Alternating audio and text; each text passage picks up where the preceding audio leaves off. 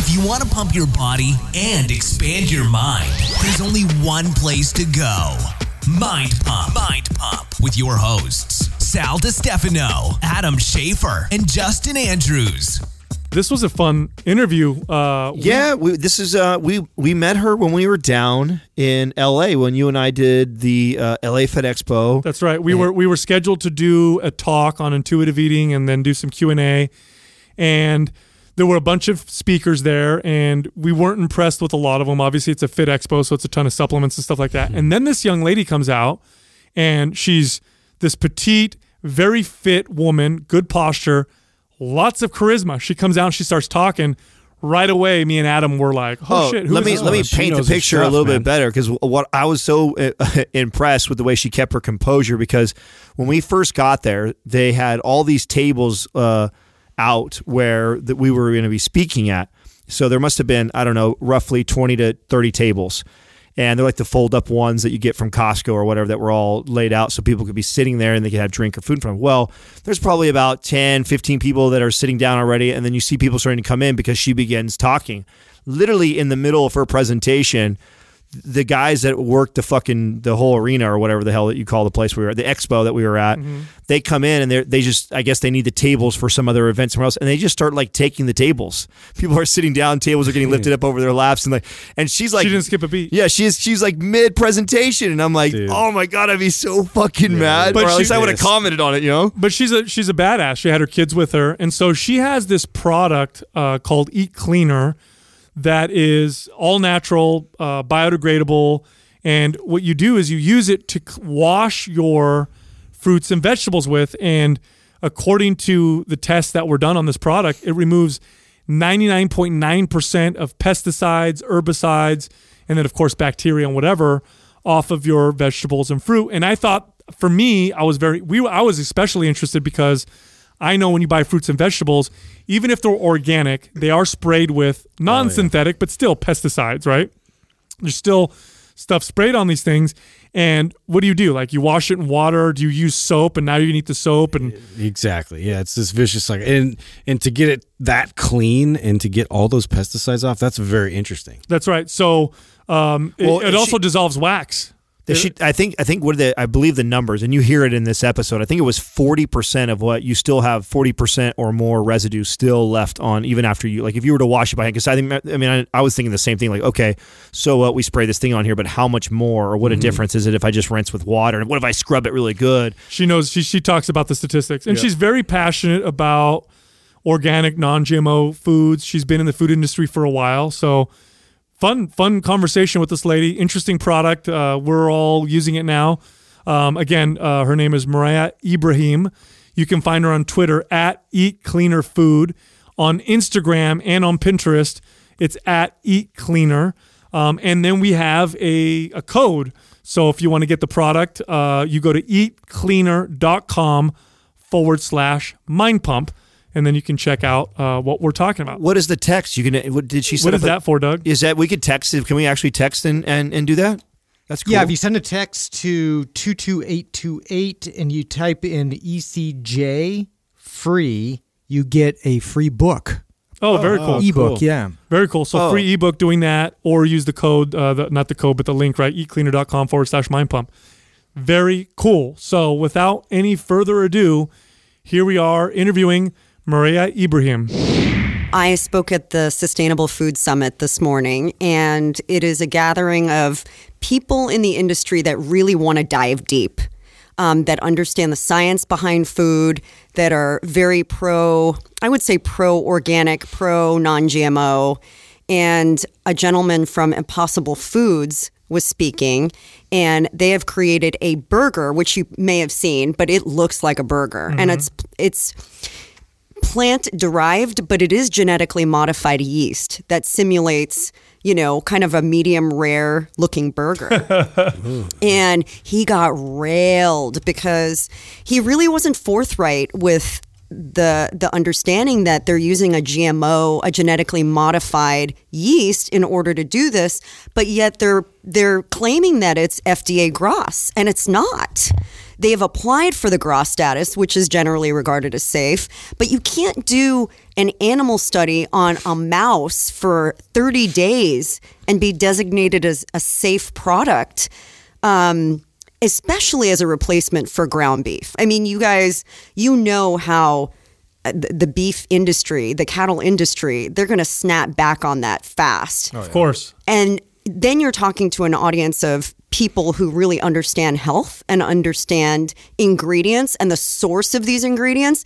And so the lesson learned is come forth and be honest and be upfront and lead with that foot. Yeah, lead with that foot and don't play like you know the answers, because even if the consumer doesn't know the answer and they don't even know how to ask the question, you are then hiding something and you're going to be exposed. So you better just be upfront from the beginning. It's hilarious even to consider that they're trying to make something taste like something else, and it requires a ridiculous amount of science and engineering to do so. Right. And then they're going to put that forth as a health food.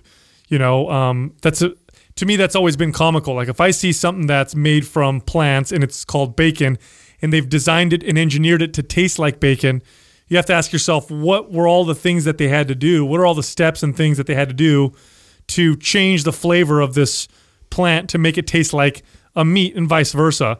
There's a lot of engineering and processing that goes into that. Even if the ingredients are healthy, you have this super palatability that you start creating with foods, which that also may not be too healthy. Eating foods that are engineered to be hyper palatable can cause you to override some of these natural systems of satiety where you just continue eating over and over again because it kind of overrides all that stuff. So I hear you. I mean, I think, at the end of the day, we were at a sustainability conference. So we're talking about how food, whether it be the packaging or the ingredients or how they're sourced. I mean, we dove deep. And did they talk about insects at all there? Yeah, like I was insect say foods? Cricket protein. No, but I did a trends report about it, and we dove into the cricket thing. Very sustainable, by the way. A great alternative to beef. But what I will finish with on that whole impossible food subject, though, is if you can find an alternative for beef that simulates beef that's safe and proven safe, I think there's something there. Because the amount of natural resources and water and the methane gas emissions from beef, yes, there is an environmental impact. The problem is they're only a quarter of the way there, but they're in restaurants across the country. It's kind of like the plane's flying already, and they're trying to get the groundwork underneath them. I think you need to slow down a little bit, make sure you've got your data, your studies, lay the groundwork the right way, and then take off. Now, did they talk about the distribution of food? Because I know when I look at studies on food and the economics behind food and why, if we look at how much food, for example, if you look at the food that India produces, total food produced actually is enough to feed everybody in India. However, that's not always the case. Obviously, we have a lot of people who starve or don't get enough food. And so economists have agreed that distribution is one of the main problems. Another example would be the Soviet Union. Because they were centrally planned, obviously they weren't as efficient as a market-based economy where you could, read all these different signals in real time. They had fields and fields of wheat that would go rotten because they just didn't have the efficiency in knowing where it needs to go at what time. Supply and demand tells you pretty accurately, signals to you what you need to produce and what you don't need to produce by its value, by its dollar value or whatever. Did they talk about any of that, or was it mainly just producing things that have a less impact on the environment and then how to produce more of it type of stuff? No, distribution was definitely brought up. And, you have to look at what our natural resources cost and what farmers are compensated at. I mean, we rely so heavily on farmers to create food that is inexpensive because I truly don't believe that we value it the way that we should. And so it's become too expensive for people to do anything that's not subsidized. I mean, think about that. Or else you have to command a certain price and it's often very hard. And then all you need is a natural disaster, something to happen to your crops, an infestation, and you're screwed. So distribution is directly affected by the conditions, the growing conditions, what the market will bear. They did bring something up that was very interesting. They talked about the cocoa, and cocoa, believe it or not, is most of the cocoa of the world is harvested in Ghana and the Ivory Coast, and 90% of that is slavery. I mean, it is these children, and I'm saying kids, are being held to do the work, to not get paid, treated horribly. And this is happening right now in our day and age. This is not a thing of the past. And huge companies, and I'm not going to name them one by one, but they totally know what's going on. And we just go to the store and buy a candy bar, and we have no idea what is happening behind the scenes. Wow. God, 90%, huh? I didn't know that. Wow. 90%. I wanted to back up a second because you mentioned subsidies, and a lot of people don't realize that we subsidize a tremendous amount of our food. Subsidies mean it's basically like a tax. Like everybody, they take money from the government, which comes from us, and they pay farmers so that they can sell their product for cheaper. It's really crappy economics. It makes no sense, but a long time ago, we did it as a way to either save the farmers or because we thought wheat and dairy and these types of products were staples and we needed. So let's talk about that for a second. Why you said something? You said that farmers can't. It's too expensive for them to try to produce things that aren't subsidized. What does that look like? Like what is subsidized and what isn't in that case? So corn, wheat, and soy are the three biggest crops that are subsidized, and it's not a coincidence that those three crops are also the most genetically modified. Yeah, by far. So you've got, the evil empire that is selling seeds and also getting, it's creating this rabbit hole of pesticide use. So as these crops are becoming more and more immune, you need more and more pesticides. And then we're seeing this crazy, horrible drift happening from these pesticides that are killing other crops. So it's really, it's an endemic problem now. And are you talking about herbicides or pesticides? Pesticides. Mm-hmm. And herbicides. Yeah, because there's both. that too. Yeah, both. There's that too. Mm-hmm. And so, when you look at, strawberries, for example, it used to be that you would, maybe pay $6 or $7 for a pound of organic strawberries. Nowadays, you can find them and you can find them year round. It's not even a seasonal thing. So, while we may be paying an exorbitant amount for these specialty crops, the truth is the farmer is not getting the benefit of that. Like going back to the cocoa example, they may be buying it for 12 cents a pound from the actual farmer, from the grower, and then turning around and reselling it for $12 a pound. I mean, the markup is extraordinary.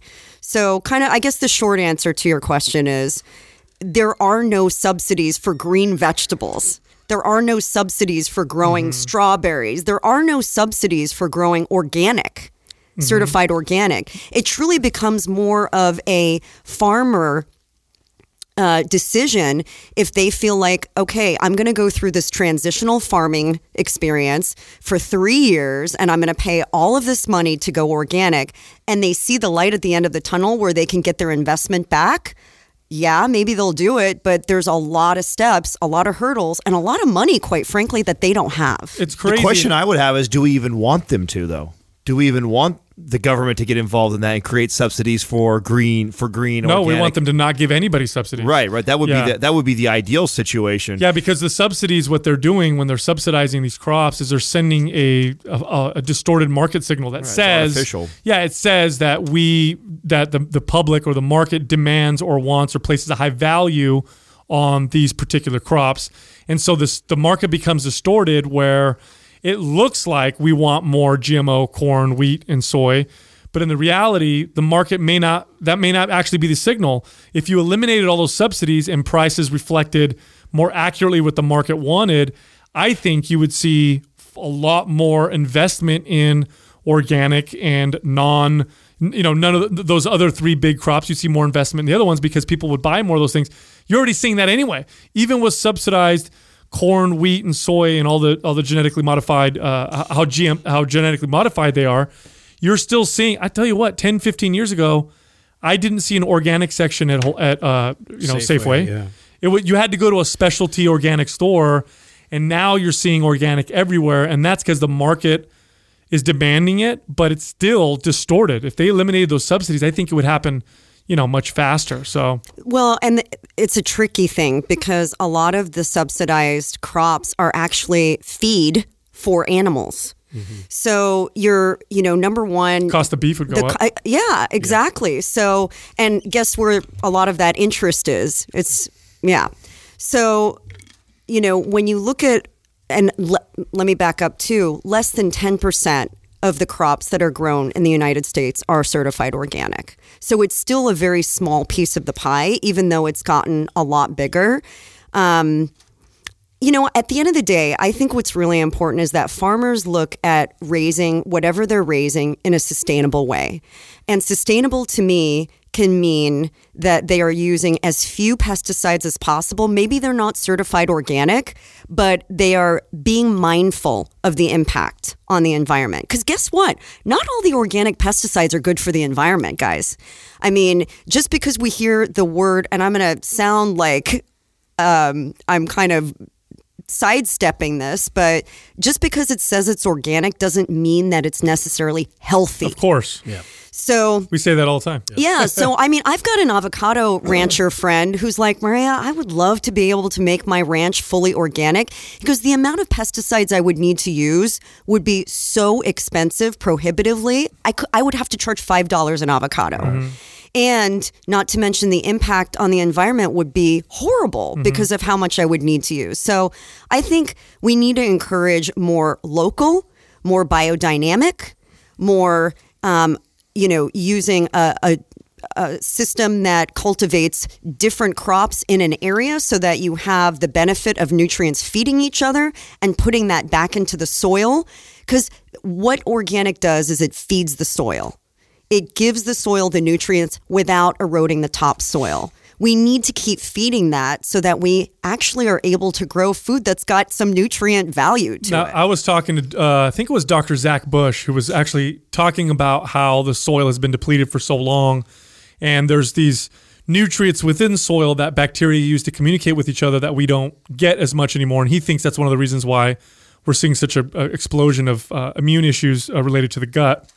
And he talks about how that process first started, which was early in the early 1900s, where we figured out that we could just put nitrates into the soil and plants would grow, and we wouldn't. So the soil became depleted of everything except for the one thing that made plants grow big and green. And we thought, well, that's okay, that's good. Now we have plants that are dead. We have insects that aren't getting what they're supposed to, and you have these. We're creating these situations where. Like you said, like we're creating super weeds, super bugs, super bees, and super similar to how antibiotics are doing. We have people now that are dying of infections that used to be able to be treated 15 years ago with simple antibiotics, and now they can't. It's very similar. Plants and insects, they evolve, and if we keep dumping, I know that like glyphosates, for example, the amount of glyphosates that we dump into the soil is. We would have to, if we stopped right now, I think it would take 30 or 40 years before it cycles out. That's how much is in there. I would wager, even if anybody listening today says, I only eat organic, I would put money on it that you would find glyphosate in your urine. That's what's in the rain. Yeah, exactly. It's going to show up, and sometimes at really alarming levels. So, I mean, and this sounds like doomsday right now, because like, what the hell do you eat? You're telling me my plants are contaminated. You're telling me the sea is, still got plutonium in it from Fukushima. You've got antibiotics and steroids and meats. What the hell do you eat? Right. Air. No, the air is not clean either. Are you familiar with companies like Thrive Market? Do you know anything about Thrive? We actually sell our products on Thrive Market. Oh, no way. Excellent. I didn't know that. Big fan of what they're doing. Let's take a step back. Tell us a little bit about your background. Obviously, you're very passionate about food and food quality. And Adam and I met you at the LA Fit Expo. We actually went down there to talk about intuitive eating, and you spoke before us. And we never bring a girl home on the first time meeting them, so this is totally out of the norm for us. Just so you know. Like, she must be special. Yeah. She's going to come up here. Well, thanks, guys. But we were really impressed with your presentation, how you talked, your charisma, had some questions about your product. We wanted to invite you down, but tell us a little bit about your background. Why are you so passionate about these things, and what are you doing in this industry? Thank you. And likewise, you guys were great and very compelling. And I believe so much in the concept of intuitive eating. I talk about it a lot in my upcoming book too. Awesome. So I am Middle Eastern, and we grew up in a household that was eating breakfast and talking about lunch, and eating lunch and talking about dinner and what we were going to eat in between, and then shopping for it. So life really rotated around food, and there wasn't a lot of convenience there. I grew up in Egypt, and we would go to the market for everything. We would buy live chickens. We would buy produce from the produce guy and herbs from the herb guy, and bring our bags to the oven to get our fresh bread. Nothing was packaged. Everything came from the source. And then when we immigrated here, I just saw such a huge shift. We would walk into these sterile grocery stores where nothing seemed really fresh. You didn't know who you were buying it from. You had no idea what the source was. You had no idea how long it had been sitting on the shelf. And everything was in these packages. And it was such a stark contrast for me. So early on in my career, I decided to go into the culinary world, and I studied, I went to culinary school in France, and I started working for a chain of natural food stores in Colorado called Alfalfa's Markets, and I was their marketing manager for a while and started writing. And I knew I wanted to use my love for food and understanding where our food comes from, but not sit in a kitchen all day. So kind of to bring it full circle, I cut my teeth in that grocery industry, but writing, doing the research, interviewing farmers for our store, writing stories about them, sharing that with our customers so they understood where their food came from, and doing events in store where people could experience that food. And then so I've dabbled in different areas of food, marketing, PR, writing, cooking, and about, I guess, 10 years, no, a little more, 12 years, because my son is 12. It happened right when he was born. I think we met when you're 1 or 2 of your kids, right? You did. Yeah, you met both of them. Yeah, I drag them everywhere. I'm like, Mom, God, really? Another event? But I'm a single mom, and I think it's really important for my kids to see how hard it is to build a career, to do what you love, but at the same time find satisfaction in that. So, yeah, I cart them along with me. But what really was a huge game changer just in how I perceive health was, number one, having my kids and understanding that everything that I put in my body affects their health. It imprints their DNA. So that crappy lunch that I had that I was just like, it's not a big deal. The doctor was actually telling me to be careful of what I was eating for the first time ever. I had never heard that message before. Don't drink diet soda. Watch out for raw, uncooked fish. Watch out for, because of the mercury, watch out for preservatives and colors and things like that in your food. I had never heard that message. I grew up with it in the natural foods industry, but no health professional had ever said to me, be careful. And then my dad got cancer. My dad was diagnosed with bladder and prostate cancer. And my son was just born, and my dad had to have his bladder removed. And he uses a catheter. He has an open stoma in his bladder area where he literally inserts a tube every time he has to relieve himself. And it was devastating. It was devastating to see how it affected him, how it impaired his lifestyle, how it really affected his well-being and how he saw his life, his mortality. And what scared me the most was what the doctor then told him. The doctor told him to avoid raw produce, all raw food. So not only sushi and things like that, but avoid eating raw salads, especially avoid eating raw greens. And I was like, was this because he was afraid of bacteria or something for you? Yes. Okay. So when you have somebody that's that immune compromised, we don't even think about it because we're like, oh, it's greens. Yeah. But greens are the number one cause of foodborne illness. That's true. They're the number one cause of E. coli, salmonella, and some variation of those, listeria, and norovirus, and all of the myriad of other foodborne illnesses that it's not a sexy conversation, but the truth is it can kill you. And at the very least, it can put you in the hospital. I have customers who call me literally on the phone and say, I am so glad you created this product. But let me back up for a second. So after that happened and my dad recovered, I was like, we've got to find a cure, because knowing what I know about nutrition, you have to be able to eat salads. You need to be able to eat foods that provide you with enzymes that are uncooked, that are in their whole state, and not feel like you are playing Russian roulette every time, you know? So we created a formula. My dad's an environmental scientist, and I have no idea anything about chemistry. I was just like, you lead the way and I'll let you know what ingredients can't be in there. And we tested 9 different formulas, everything from vinegar, because I know a lot of people out there listening right now are like, I use vinegar, and I'm going to tell you something, that's not enough. Vinegar is only about 80 to 85% effective. And we wanted to create something that was 99.9% effective, which would be a log 3 reduction in the world of bacteria to log 5, which is 99.999. Because if I tell you you only have a 0.0001 chance of getting sick, don't you feel a little bit better than me saying you've got a 20% chance?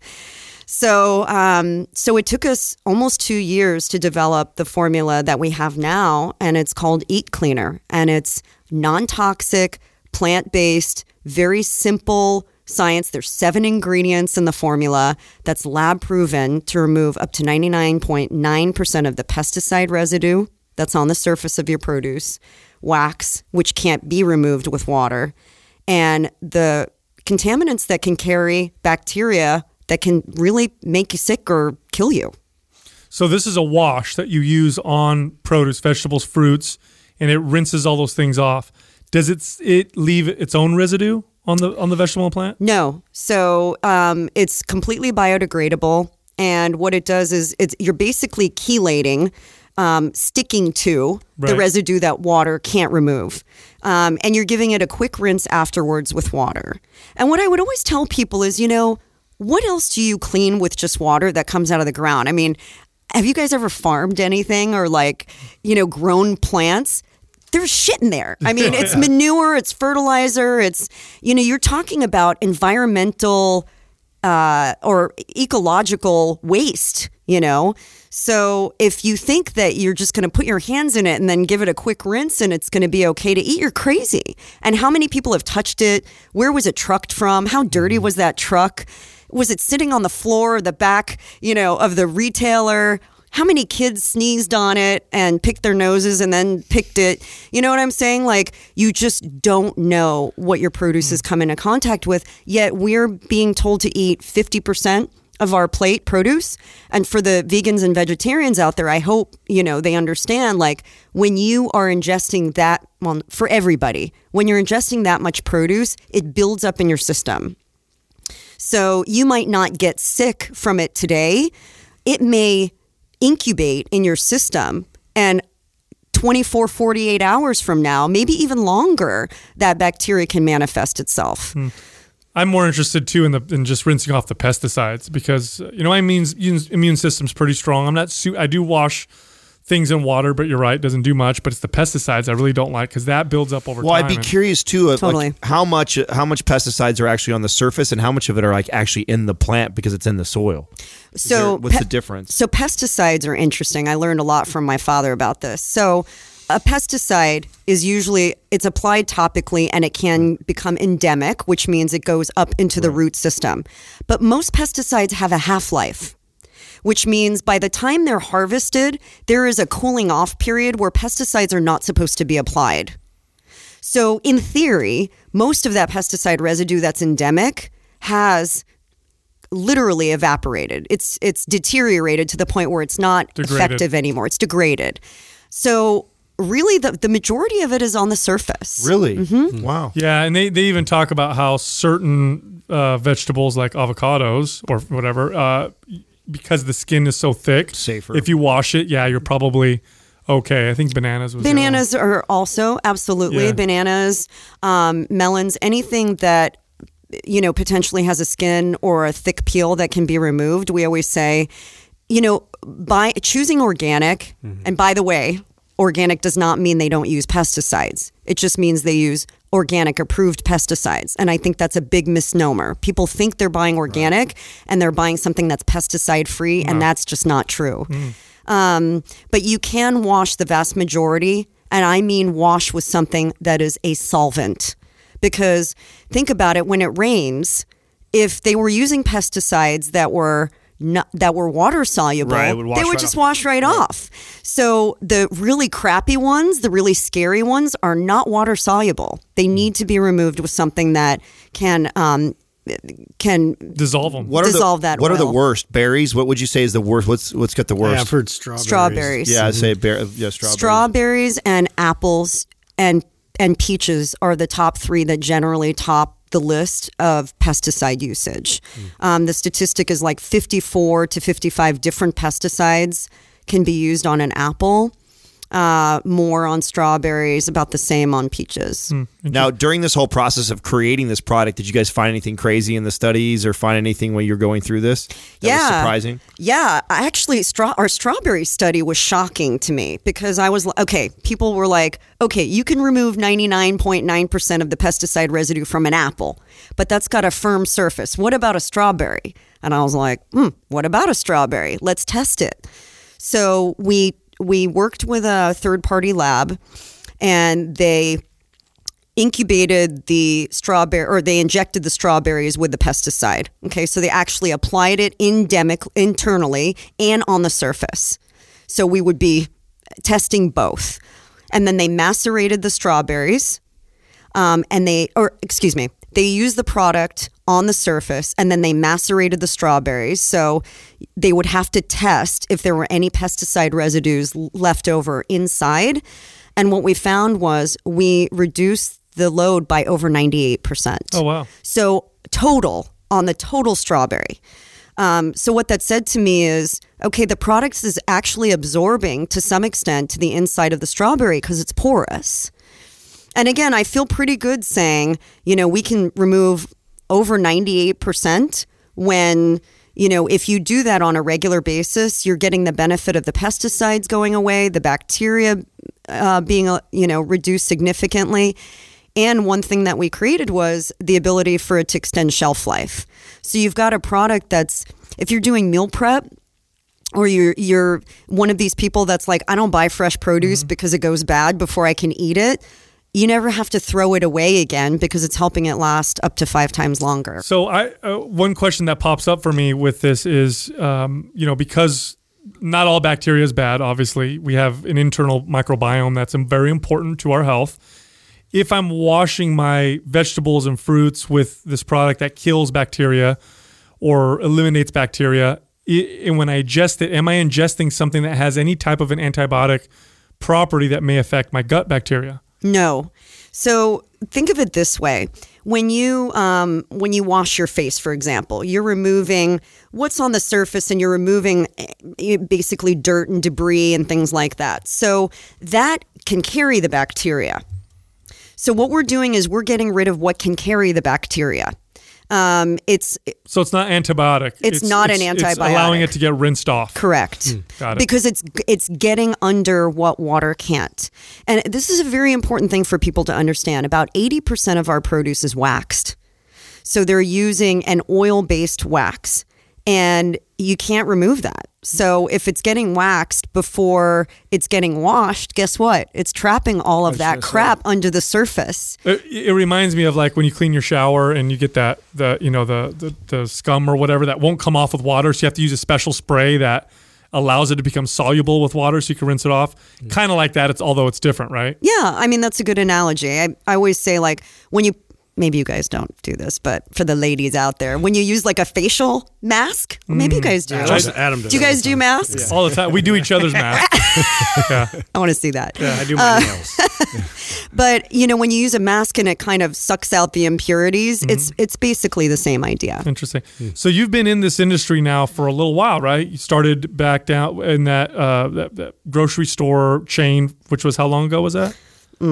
If I say I'm going to disclose I don't want to date myself. Hey, you know what? You can do that. You look fantastic. First of all, you obviously work out. You're obviously very fit, so I think it would be a natural. But anyway, 25 years. Okay, so you've been in the industry for over a couple decades. What are some of the trends and things you've changed that you've seen have changed since you started versus now?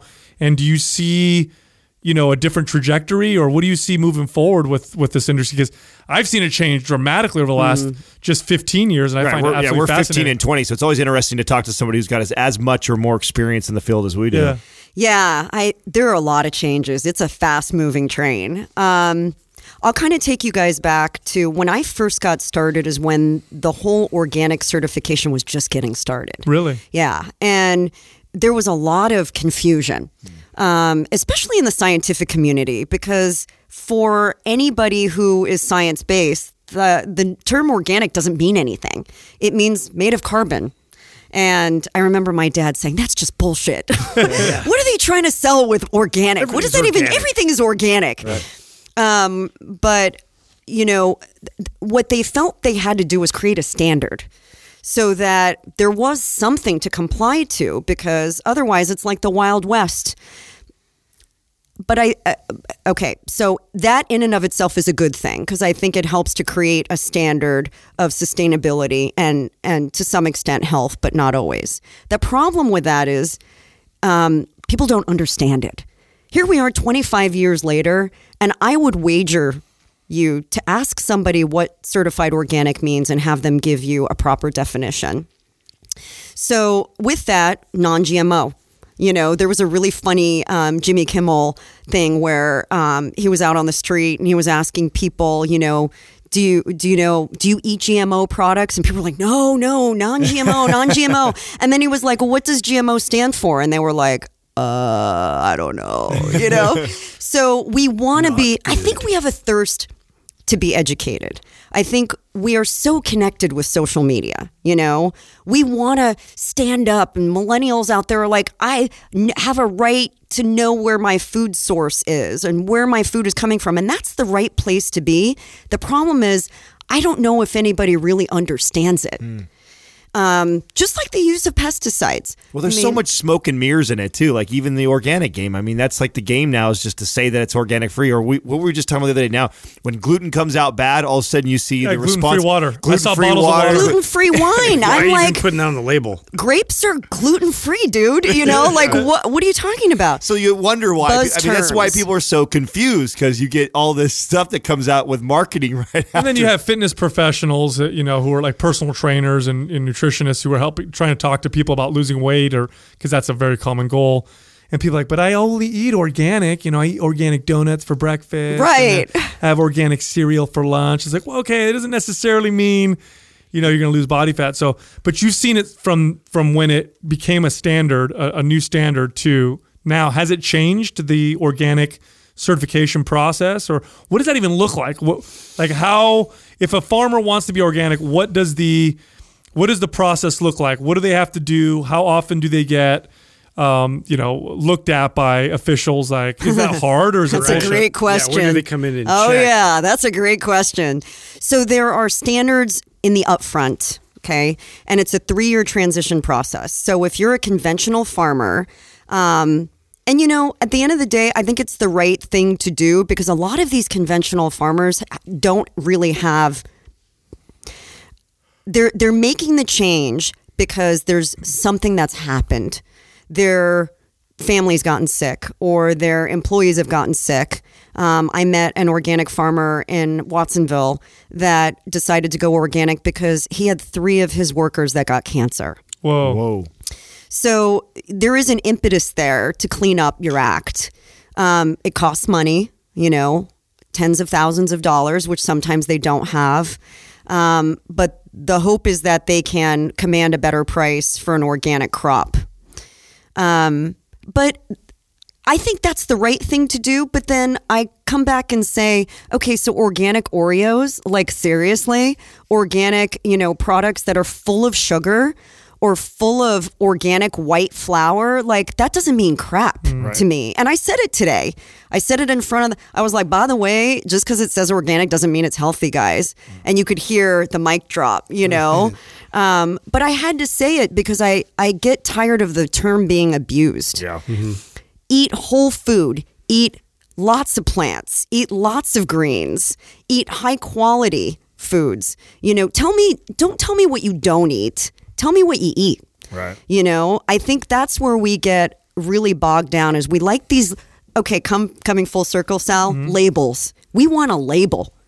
We want to say organic. We want to say non-GMO. We want to say gluten-free. We want to say vegan. We want to say paleo. We want to say keto. But how about we eat balanced, real food? Right. I just wonder why we feel so strongly that we need to label ourselves. But when it comes to the certification of being organic, is that I've heard, and I don't know if you know this or not. I'm asking you because I know you're in the industry, so I'm not sure if this is something you can answer. But I've heard people tell me that the process of being organic can be, once you get it, it's almost like nobody really checks and it's not that strict. And I don't know. I've heard that from people who've worked on farms. Is that true? Is it a standard that you should aim for and then go further, like other independent sources that will tell you, yes, this is organic, plus it's also certified, by the non-GMO, organizations? And I mean, what do you think about all that? I'm not as intimate with the auditing of the farms. I can tell you that one of our products is OMRI certified. So it's a type of organic certification where it's certified for use on organic produce. So we have a product that inhibits enzymatic browning on apples and avocado. So you spray it and it doesn't turn brown. Right. Oh, okay. Or you soak it. Like people that make cut apples that can last 21 days use our product. It's all natural. I mean, there's nothing in it that's not plant-based. And I'll be honest, they never came out to the facility to check it. We provided them with all the documentation for our producer, our co-packer. They checked the labels on the ingredients, but nobody actually came out to check. And every year we have to get recertified and pay a fee. Guess what? That's all they want. I never got checked. So I worked on one of the first 3 ever organic dairies in California back when I was a kid and when I didn't even know what organic was. And I remember that all they did was, so they would come and when they picked the milk up, they would do a test and we had like A, B, C, or D grading. And in order to, had to pass, if it was going to be all the tests passed, then they could be A, which is they could turn around and sell it for organic. And if for some reason something got contaminated or got in it, it would degrade it to like a B, and then we'd have to sell it for a cheaper per gallon.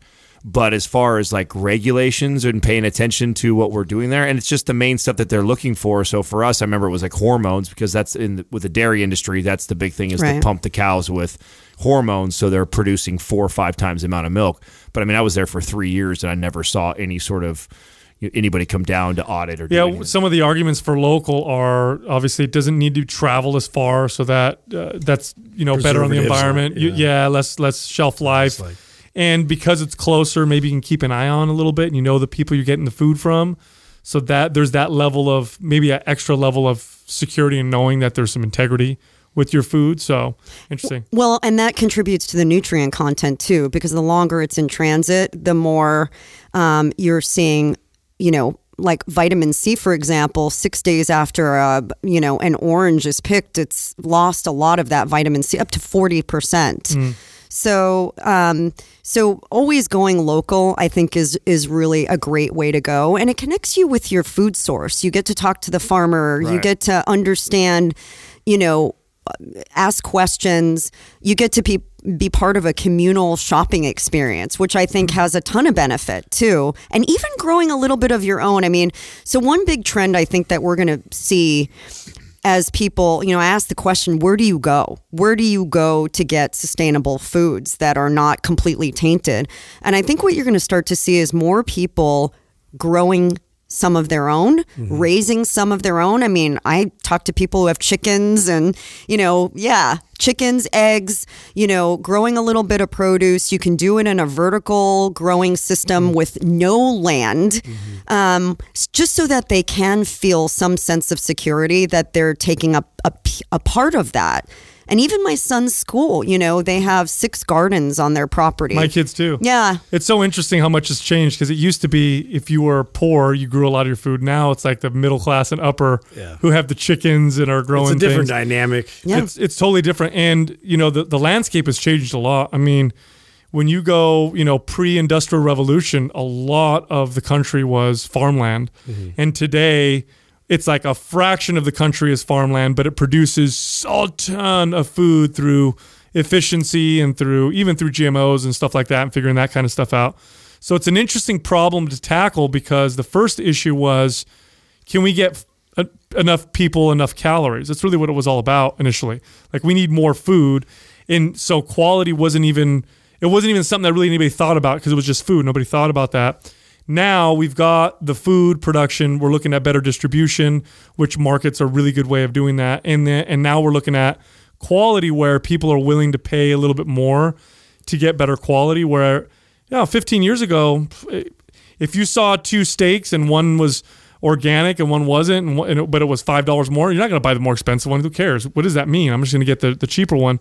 Whereas today now, Whole Foods is becoming they made their mark that way by putting these kinds of foods out there. So I find it very, very fascinating and very interesting how the market is starting to shift. Well, and I think when you look at some of that, there is some misleading terminology happening. I mean, grass-fed, grass-finished, has the cattle really been grazing on grass the whole time, or was it grass-finished where basically at the end they were eating what they were supposed to? Wow. So what does free range mean? Wait a second. Back up there. That's a good point right there, because grass-fed beef is marketed like crazy. So you mean to tell me that someone could put grass-fed beef on there, but then the whole time it was being grain-fed, but just for the last bit of its life, it gets grass-fed? It can be. No shit. Same with chickens. Okay, you got to give me more of these. I did not know that. That's fascinating. So the whole idea of free range, okay?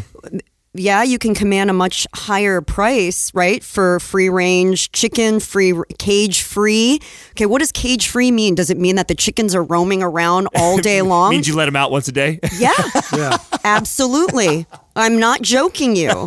So again, I go back to pasture raised is what you want. Pasture raised, right? Pasture raised. That's where they're actually out in the grass. Cage free really doesn't mean much. I mean, I've seen it with my own 2 eyes. Like, they'll let them out for a little walk. 5 minutes, 10 minutes, they're back inside the cage. Let's talk about all the terms that don't mean shit then, because there is a lot of those. There's a lot of fluff out there on labels that people pay an extra $1 to because they think it sounds better because they see it on the label or they heard some buzz term. Right. What are the biggest culprits with that? I think we just named a couple. Right. I think to some extent organic, only because I think we touched on this, but you can get organic certified, and then who's auditing the process? Right. I think the whole idea of additive free or all natural. All natural doesn't mean anything. Well, all natural doesn't mean anything anymore. And they're starting to crack down on companies that are using that label anyways. But additive free, preservative free, what do you classify as a preservative? Is it one of the, is it considered gras, or is it, salt? Salt's a preservative. And I think, of course, the word healthy means nothing. Right. I mean, who wants to take a stab at defining healthy? I mean, that's like a shit show. I think it used to be that healthy meant nutritious, but it's definitely not used that way anymore. So when somebody says I eat healthy, I'm always like, okay, what do you eat? Like, if you're eating just gluten-free bread and you're eating I don't know, vegan chips. Yeah, I mean, there's the vegetarian cheese and cracker people that I just, what I encourage people to really look at is, what are you eating? Right. So I think healthy is full of air. What do you think about a company like Whole Foods? Do you think that's a company that takes advantage of the buzz term organic and doesn't really pay that close attention to some of these details? Or what are your thoughts on them as a company? This is Mind Pump, by the way. You can say whatever the fuck you want. So. She's like, they carry my product. So. They don't anymore, space. actually. Oh, So really? I don't have a vested interest Light 'em in up then. supporting that. It's a business, okay? I think that if you walk the Natural Products Expo, which is the largest natural foods trade show in the country, maybe the world, it's right here. Well, it's in Southern California in Anaheim. You will see more packaged products than you could ever imagine exist. Of course. And where are they sold? They're sold at places like Whole Foods. Now, I always say convenience begets laziness. Okay. The more you can find, like, seriously, do I need to buy a hard-boiled egg that's been cooked for me? Like, has it really come to that? You know? Oh no! Don't tell me. And they're peeled. They'll come in like a bag of like Pre-peeled. 4. Yeah. But the problem is they're soaking in preservatives. Right. You know, so I don't know. It's really hard. You know. Do we sacrifice our ability to get foods because they're convenient? I mean, you know, look, there's only a few things we need to survive, and food is one of them. I think we owe it to ourselves to put it on the front burner. Yeah. You know, I think we owe it to ourselves to say, I'm going to take half an hour or an hour every week, and I'm going to get some food prepped. And it doesn't have to be fancy. And I can eat a lot of raw food. I can make salads. I can, you know, we don't have to complicate the preparation if we don't want to. But I think we owe it to ourselves to eat as close to as nature intended.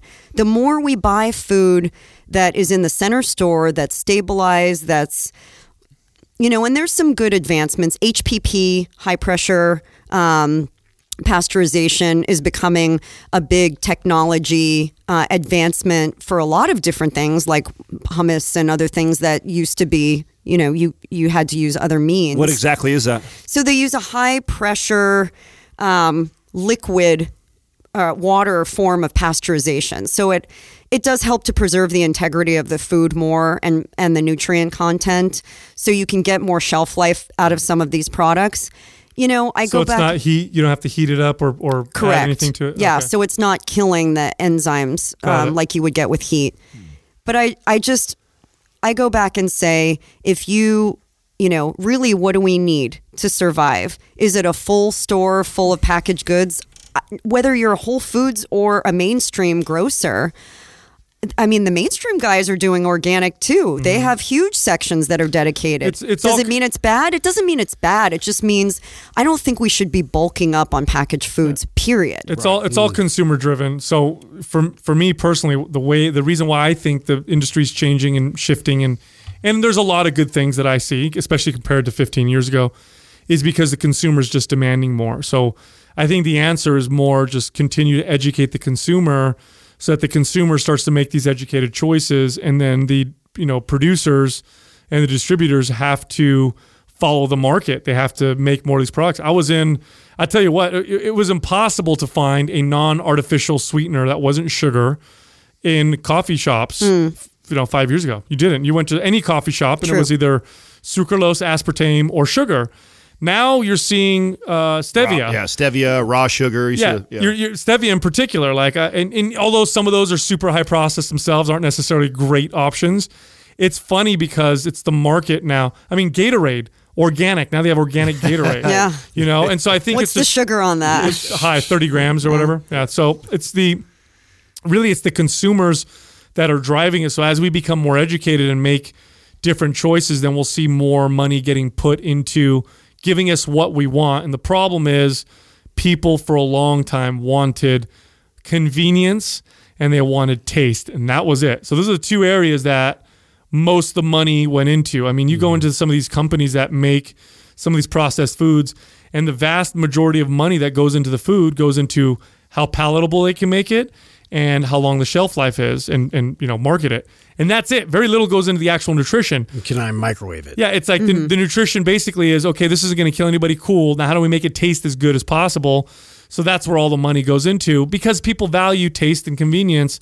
But as people start to value quality and the source. And I'm even starting to see now people are valuing the way that companies, just their ethics. Totally. I'm starting to see now soaps that are fair trade certified and stuff like that, and they cost more. Yeah. And the only reason why it's on the bottle is because people are looking for it now. So I think we're moving in a pretty positive direction, although you've always got the sideshows, right? Where, like we were talking about earlier, gluten-free organic candy, this is, and it's not healthy at all. But how long have you been in business now with your company? We are going into our 8th year now. Oh, wow. And we have expanded our distribution so that we're not just selling to consumers, but we also have a B2B play so that processors, retailers that are doing fresh cut programs can use our products to put forward a cleaner, healthier, convenience item, but that's still fresh. So 8 years, how's the business growing? How's it been moving in that entire period of time? It's pretty incredible to see how the demand for fresh food has also increased the demand for our products. Have you seen a change in that whole period of time of 8 years where all of a sudden it was like, boom? Yeah, especially on the B2B side. Really? Yeah, where the larger processors are looking for cleaner alternatives that are non-toxic, that are non-corrosive to their equipment, that are good for worker safety. So I think that's where manufacturers are stepping up because they see the value of taking care of their employees. I just want to touch on, you brought something up that I think Whole Foods does a great job. They tell the story. They give a venue and an outlet for telling the story. So if it is fair trade or if it is a local farmer, I think they have done a pretty laudable job of that.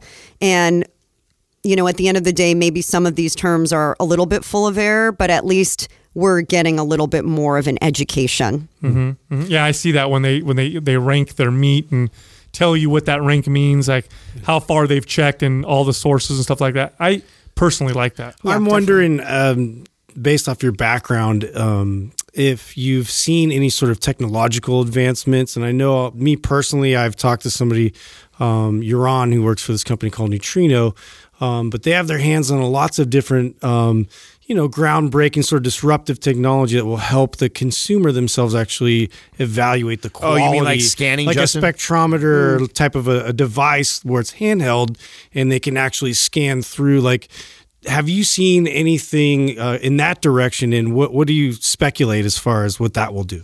Yeah, well, I mean, we touched on HPP, which I think is a huge technological advancement in being able to control bacteria without compromising the nutrition of the food itself. And I think you're going to see a lot more of that. Actually, there was a company that spoke at the summit. The founder of Annie's started a company called Once Upon a Farm. And believe it or not, there is no fresh food category for babies, for baby food. All the baby food that you find on the shelf is shelf stable, right. And they are creating loaded full of sugar. Yeah, no, too. that's true. I haven't seen anything. And they're creating the first fresh product for God. Babies. That's so money. That's HPP. Because of HPP. So I think those innovations are going to go far.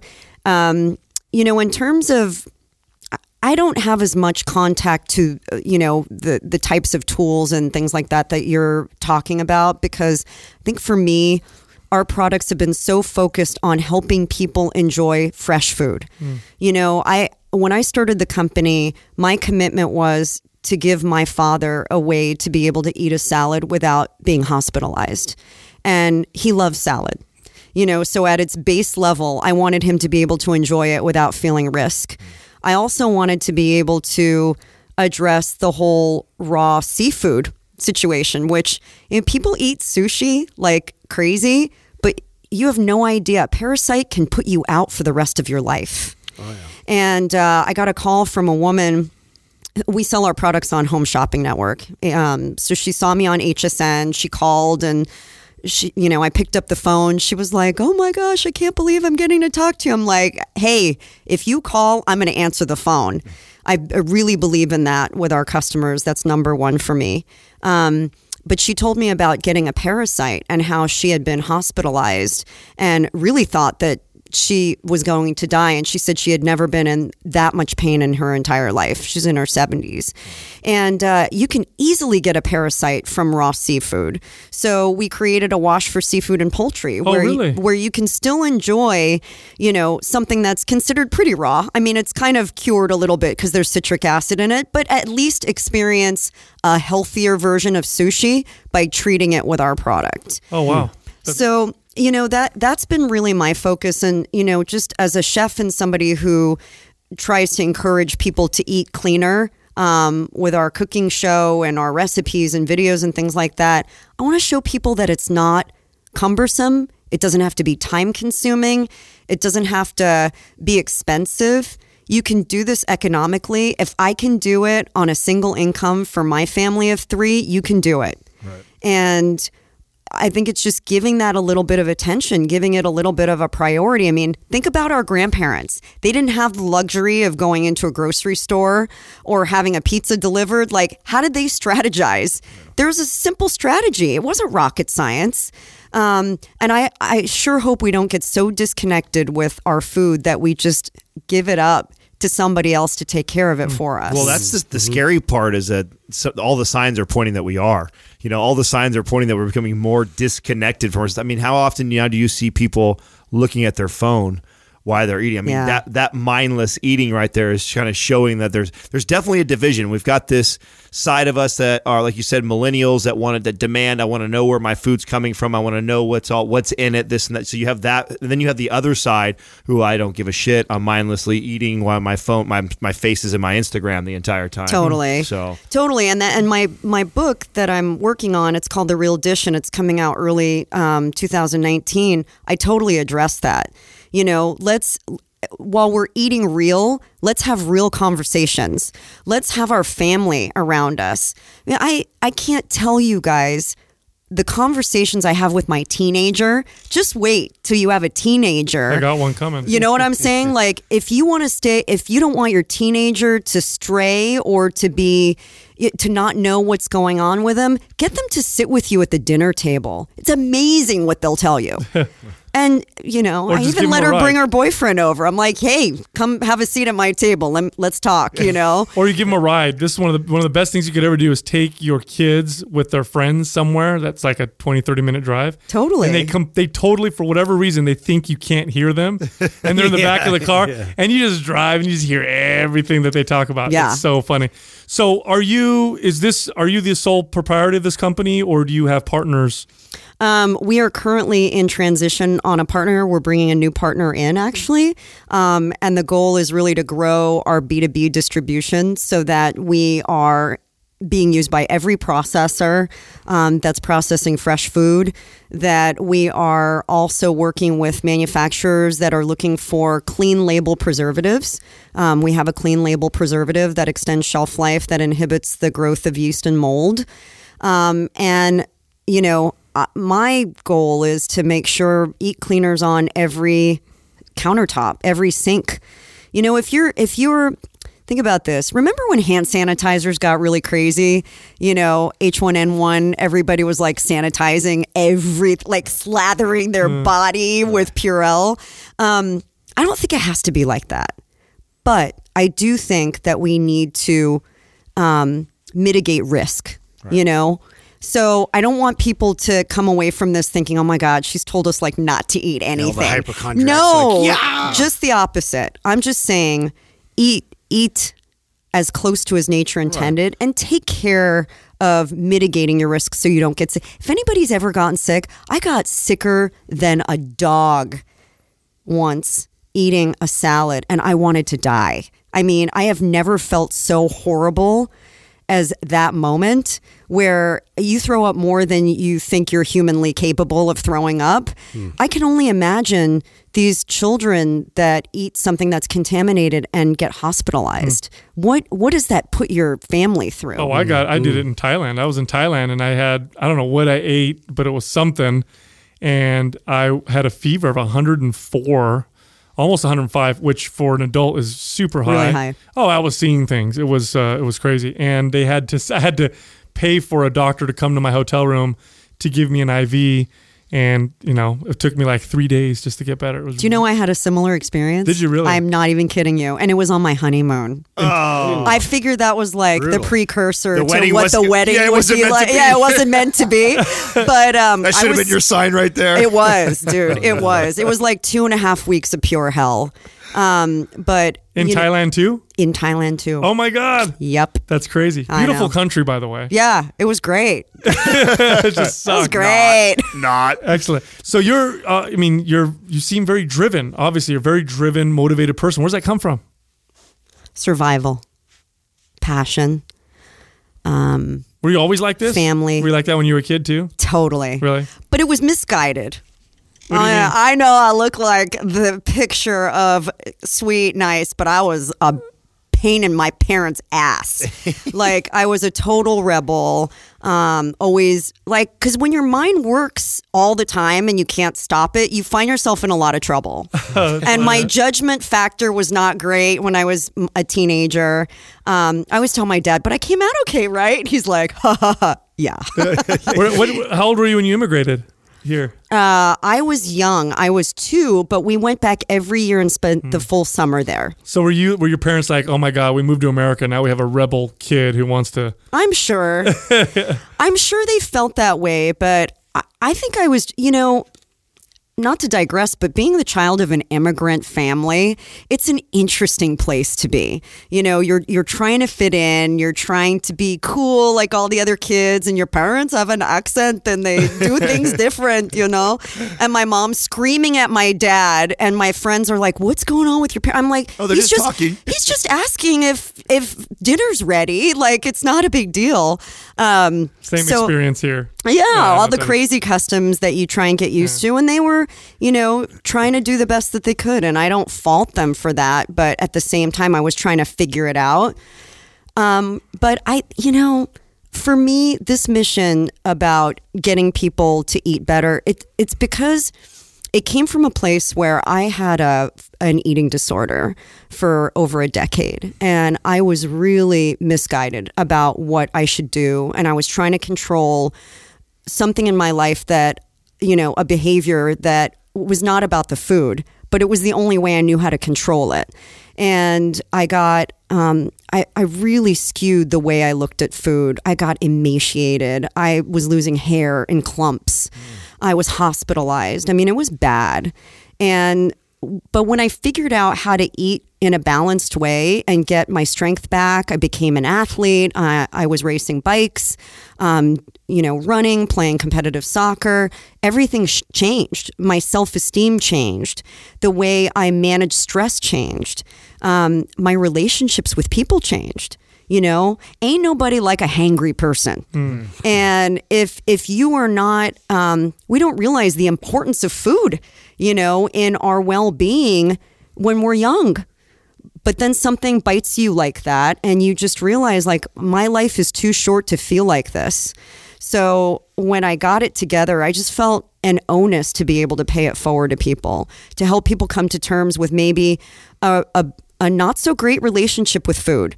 And unfortunately, I think a lot of the restrictive diets that we're seeing are coming from a place of actually having an eating disorder. 100%. Absolutely. And so I think it's just really important where we heed caution. Our girls, especially, guys too, my daughter's age, are on chronic diets. 16 years old, and they're just like, oh no, I don't eat that. I'm this, I'm that. And I'm like, babe, you need to eat. Like, don't be like this. You're going to kill your metabolism.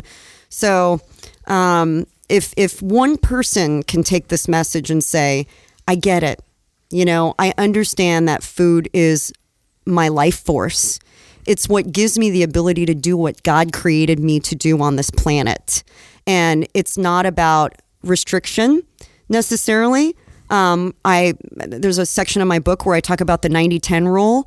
I think there is something to be able to say you can enjoy some of the things you love within moderation, but not feel like you're, a martyr to your food. I think there's this crazy martyrdom syndrome that we're experiencing right now. And I don't think it has to be that way. I think you should eat and enjoy, do it with the people you love, and do it often. Cool. Very cool. Well, I can't wait to try your product. We have yet to try it out. Yeah, so no, I'm excited. I mean, we were excited to have you down here. We hit it off right away when we all met, and we love the message that you're giving right now, too, which is great. There's not enough people like yourself that's putting out a message like this. Yeah, excellent. Thank Thanks you. for coming by. Thank you, guys. Excellent. So check it out. Go to YouTube, Mind Pump TV. We have new fitness videos up there almost every single day. Thank you for listening to Mind Pump. If your goal is to build and shape your body, dramatically improve your health and energy, and maximize your overall performance, check out our discounted RGB Super Bundle at mindpumpmedia.com. The RGB Super Bundle includes MAPS Anabolic, MAPS Performance, and MAPS Aesthetic. 9 months of phased expert exercise programming designed by Sal, Adam, and Justin to systematically transform the way your body looks, feels, and performs. With detailed workout blueprints and over 200 videos, the RGB Super Bundle is like having Sal, Adam, and Justin as your own personal trainers, but at a fraction of the price. The RGB Super Bundle has a full 30-day money-back guarantee, and you can get it now plus other valuable free resources at mindpumpmedia.com. If you enjoy this show, please share the love by leaving us a 5-star rating and review on iTunes and by introducing Mind Pump to your friends and family. We thank you for your support, and until next time, this is Mind Pump.